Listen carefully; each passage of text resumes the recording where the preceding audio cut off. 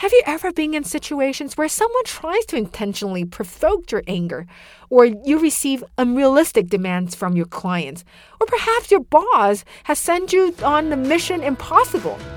How do you handle these situations? I mean, do you start a major conflict, or you just kind of bite your tongue and then complain behind closed doors? Today's book is all about teaching us how to fight like an adult in a way that prevents others from easily targeting us and ensure our battles don't backfire.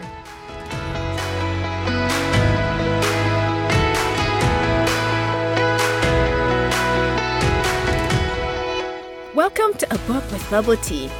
With your host, Mira He.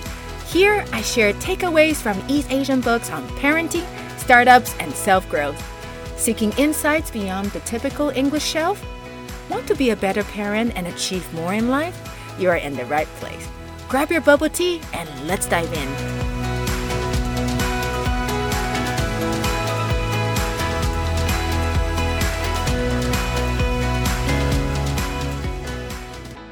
Hi everyone, welcome to the new episode of A Book with Bubble Tea. I'm your host, Mira. Well, you might notice today's episode is slightly different because usually we start with East Asia this week, but from this episode onwards, we do not have East Asia this week. Not because it's gone, but because we have made a new episode of it. An entire new episode will be uploaded every Friday on just East Asia this week. We hope this way we will have more time to explain or let you know about what happened in East Asia, and we hope that will be more interesting as well. So let's get started with the book today, and don't forget to check out on Friday for the East Asia this week. In today's show, we're actually going to talk about how to fight with someone in an adult manner. What does it mean to fight like an adult? Unlike children's way of fighting, which we know, like shouting, hitting back, or throwing tantrum without considering the consequences, adult fighting actually requires a lot of thinking, because there is the power dynamics, there is the nuances of human relationships. For example, at work, you need to think about how your superiors might react if you refuse their orders, or in a family context, right? If you are not getting along well with your mother-in-law, and what would that backfire you, right? How would she react if you don't comply with her ways? In the adult world, there is a lot more at stake in every conflict. You might stand up for yourself, but lose your job or your contract. Or you could win an argument, but lose support from your colleagues, where the other party might actually hold a grudge against you and hinder your future performances. There's just so much more to consider before fighting back. Winning isn't always actually winning. There is a Chinese saying, it goes something like, 赢了面子,输了里子. It means you can very well win the facade, but actually lose the essence. In the context of arguing, you may win the debate, but lose more important things like peer support, appreciation from superiors, credibility or career progressions, etc. That's why many of us are actually very scared to stand up. So we have learned to not fight, right? We don't fight back. We just do what we are told to do and maintain this harmony. So we keep our head down, carry on with life. Especially in East Asian societies, societal harmony is highly valued. Many personal feelings and opinions are suppressed because we don't want to get into conflicts with other people. But today's book is telling us that there is actually a much better way to handling this. That is to fight back, but fight back wisely, like an adult. The book I'm going to talk about today is called The Tactics of Fighting for Unbeatable Adults. It's written by Hideki Wada. I suggest anyone who can read Japanese to go and check out this author, Hideki Wada, on Wikipedia page. You'll be stunned. I lost count of how many books he's actually written. I think it's easily more than 100.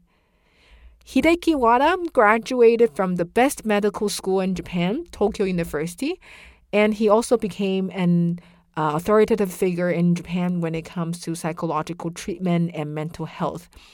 However, if you think he's just one of those doctors, then you are so wrong.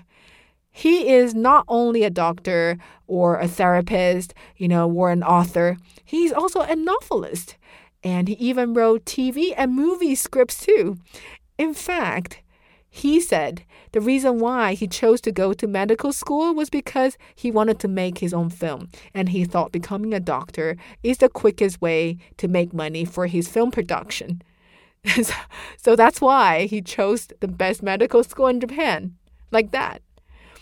He is also one of the pioneers in Japan to introduce psychological studies to business arena. So he's really somebody in Japan.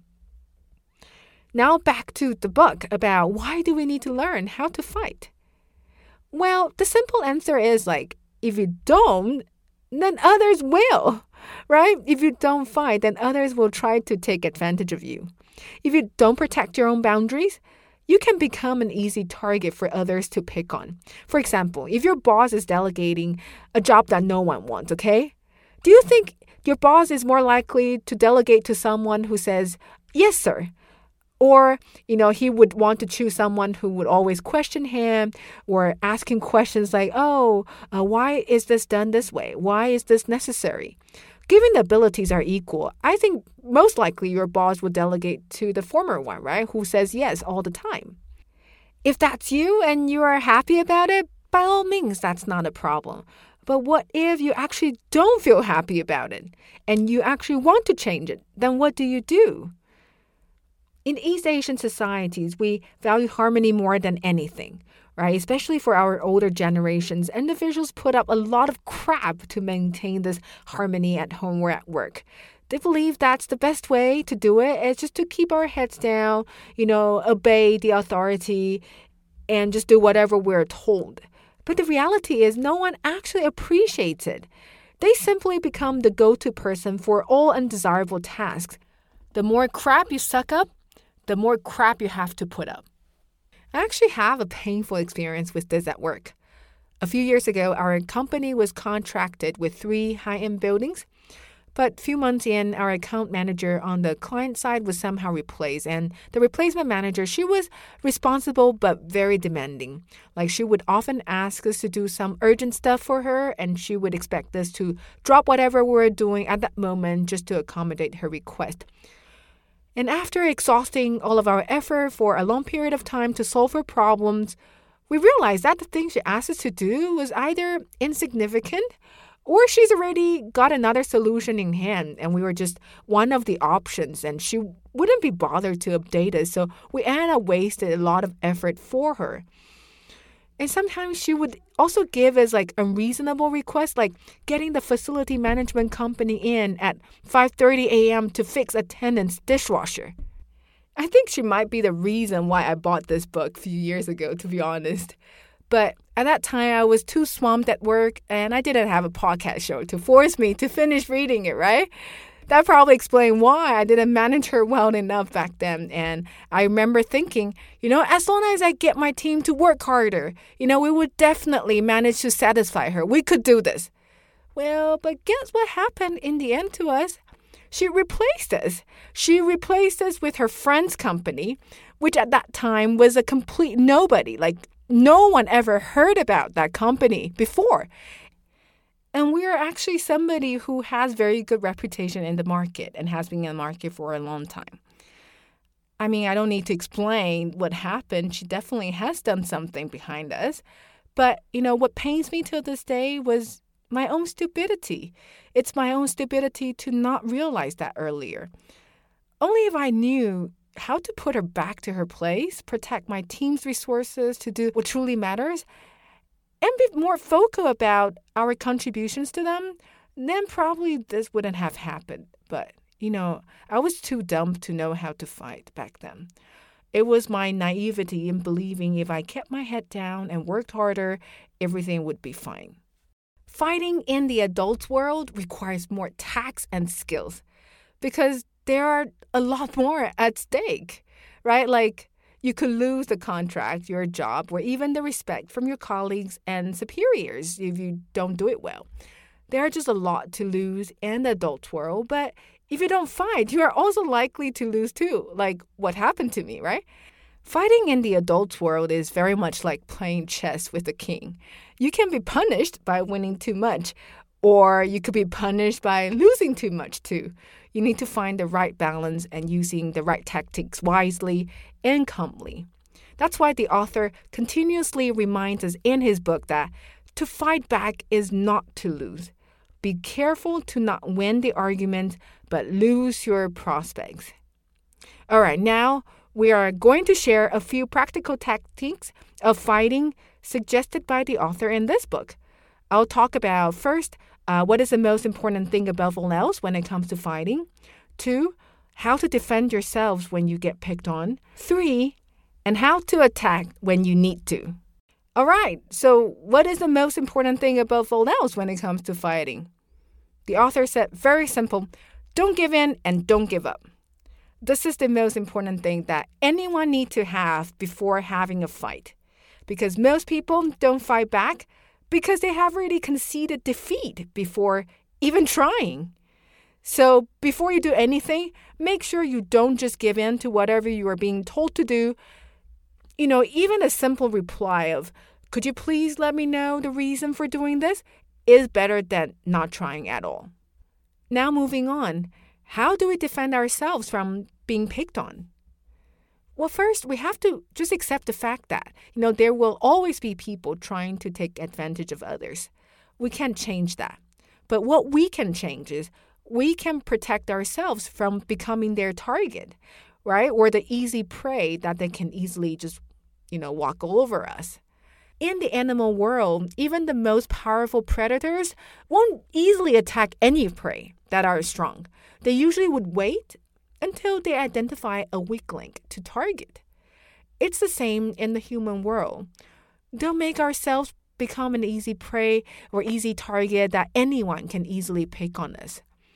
The author suggests the best way is actually to come up with our own camouflage, sending signals to potential predators that, hey, watch out, I am not easy, don't chew me, I am poisonous, if you touch me, you're going to suffer too.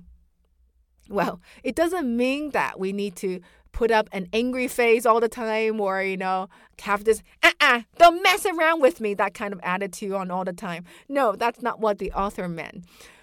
Rather, the author suggests something more subtle, like, reading government portals on labor law during lunchtime or subtly mention about some connections you have, like, oh, my mom is a lawyer. Though doing it subtly, it sends out a signal to others that better not to mess around with you. It will save you from being considered an easy target, and that will just save you a lot of headache later on. But what if somehow we have already become a target, then what do we do? If someone tries to take advantage of us, kindly but firmly put them back in their own place immediately is the best way. And we should remind them about the consequences of doing whatever they're thinking of doing. Well, still, be kind because adults' world is more complicated, right? We want to ensure a smooth sailing in the future with them because, probably interaction is still inevitable. So it's important to maintain good relationship nonetheless. However, others also need to learn to respect your boundaries. Therefore, immediate feedback on things you would like others to discontinue is important. For example, if you start feeling your teammates is not pulling their weight, you can remind her, like, I apologize if I've mistaken, but I don't think you are giving enough attention to this project that we're working on. I think you do understand that this project is a direct assignment from the senior management. It's something quite serious. If you do not turn in your piece by tomorrow, I will have no choice but to escalate it.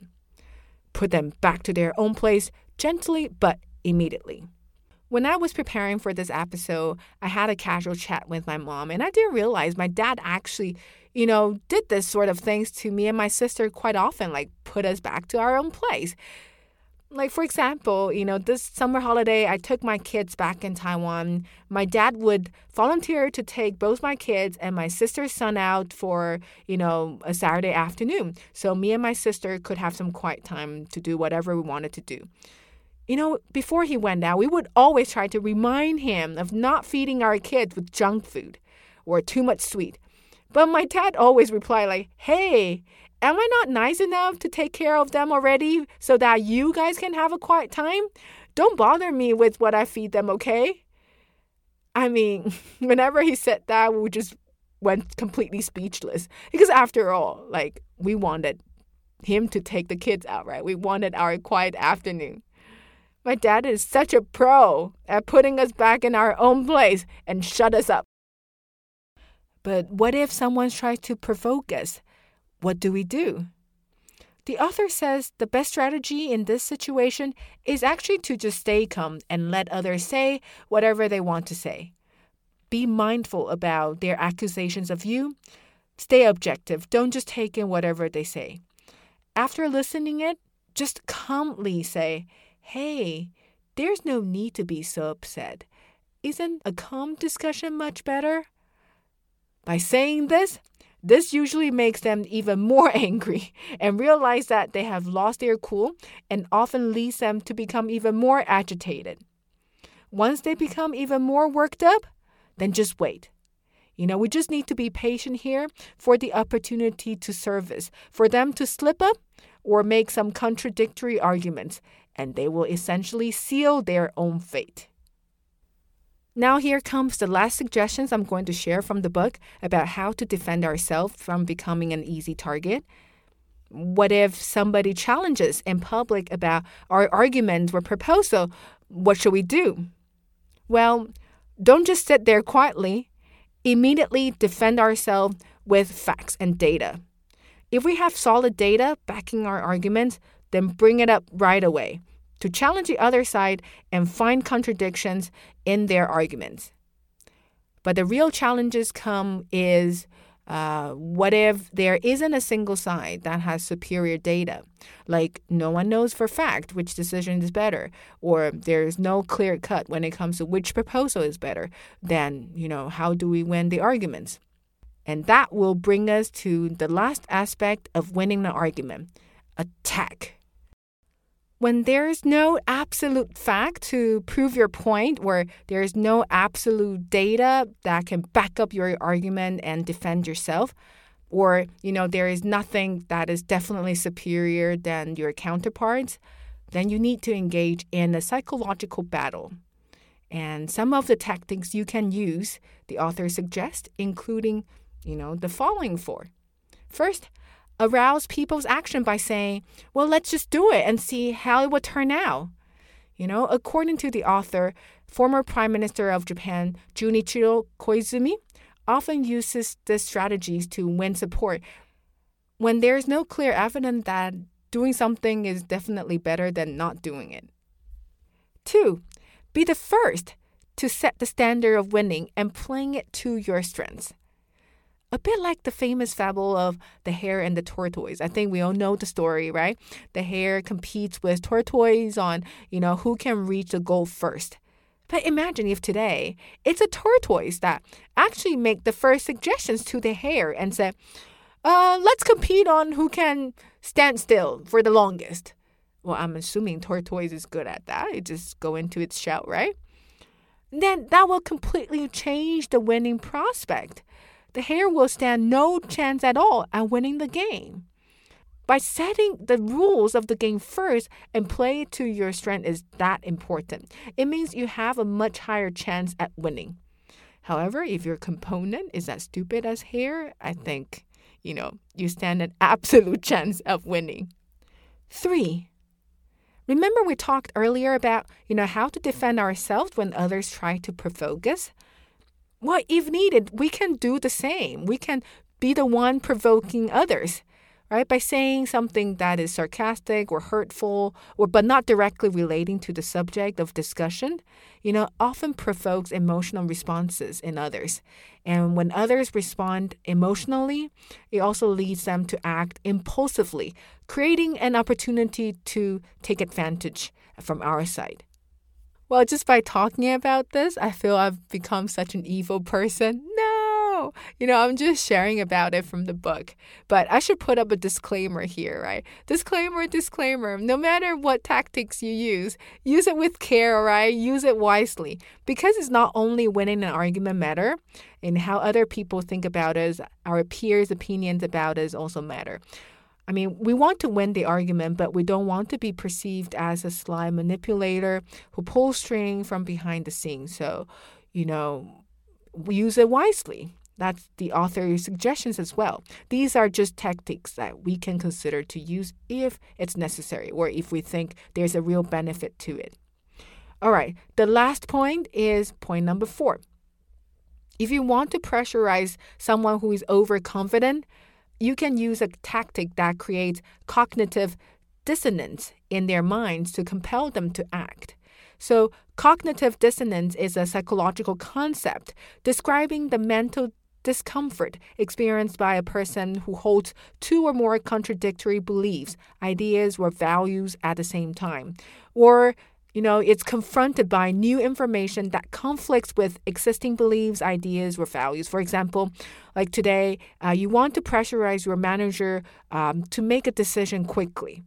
If you know your manager considers himself smart and decisive, you can say to him, wow, it's really surprising to find that even someone as smart as you can have moments that it's so hard to make a decisive decision. It's quite unbelievable, really. Or if you know your manager actually desires to be admired, then you can say, being in a leadership position and hesitating like this at such a key moment must be disappointing for your team. They expect a lot from you. Well, you get the idea, right? The point is to create this conflicting belief in them, and that will give you a window of opportunity to pressurize them. But again, use it wisely, okay? All right, so now we have talked about, how do we defend ourselves from becoming a prey? And what are the psychological tactics that we can use to attack to win? And, how not to give up on fighting before we even try doing that. And moving on, I just want to quickly share about, how my husband managed to play these tactics for his own benefit at work. When he was just a graduate working for one of the big 4, it already showed his talent of playing these tactics because as a graduate, you didn't have much say on which team to join. But working for Big 4 means like during high seasons, it's extremely busy. You basically work from like 9 a.m. to 3 a.m. So you really wouldn't want to work for those leaders who would call you back into the office during your precious beauty sleep moment, right? But being a graduate, he didn't have much say on which team he would be picked to join. So what did he do?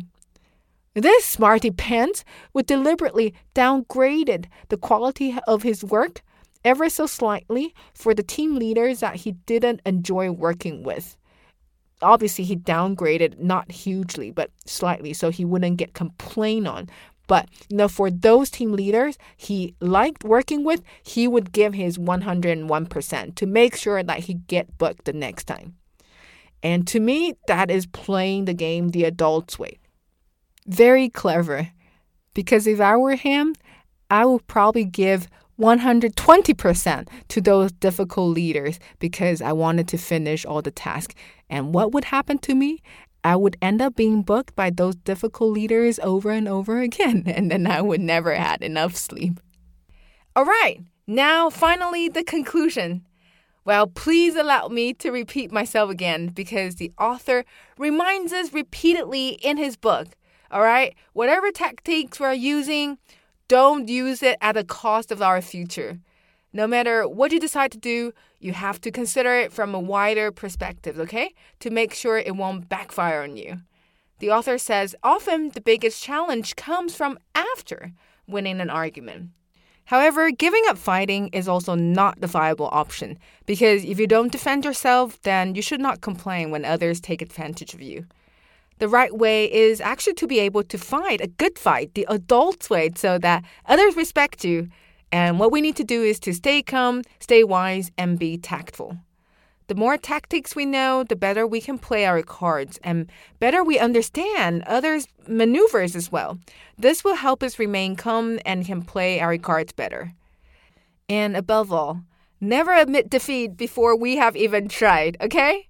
The author says, since life cannot be under our control anyway, it might be a better way that we just stay relaxed and embrace challenges and tell ourselves like we will fight a good fight whenever it's required, whenever they come by, right?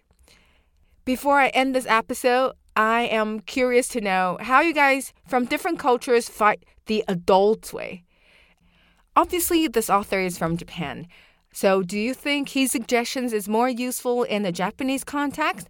Or do you think it can be applied in your societies as well? Let me know. I will be very interested to find out. Okay, that's a wrap for today's episode.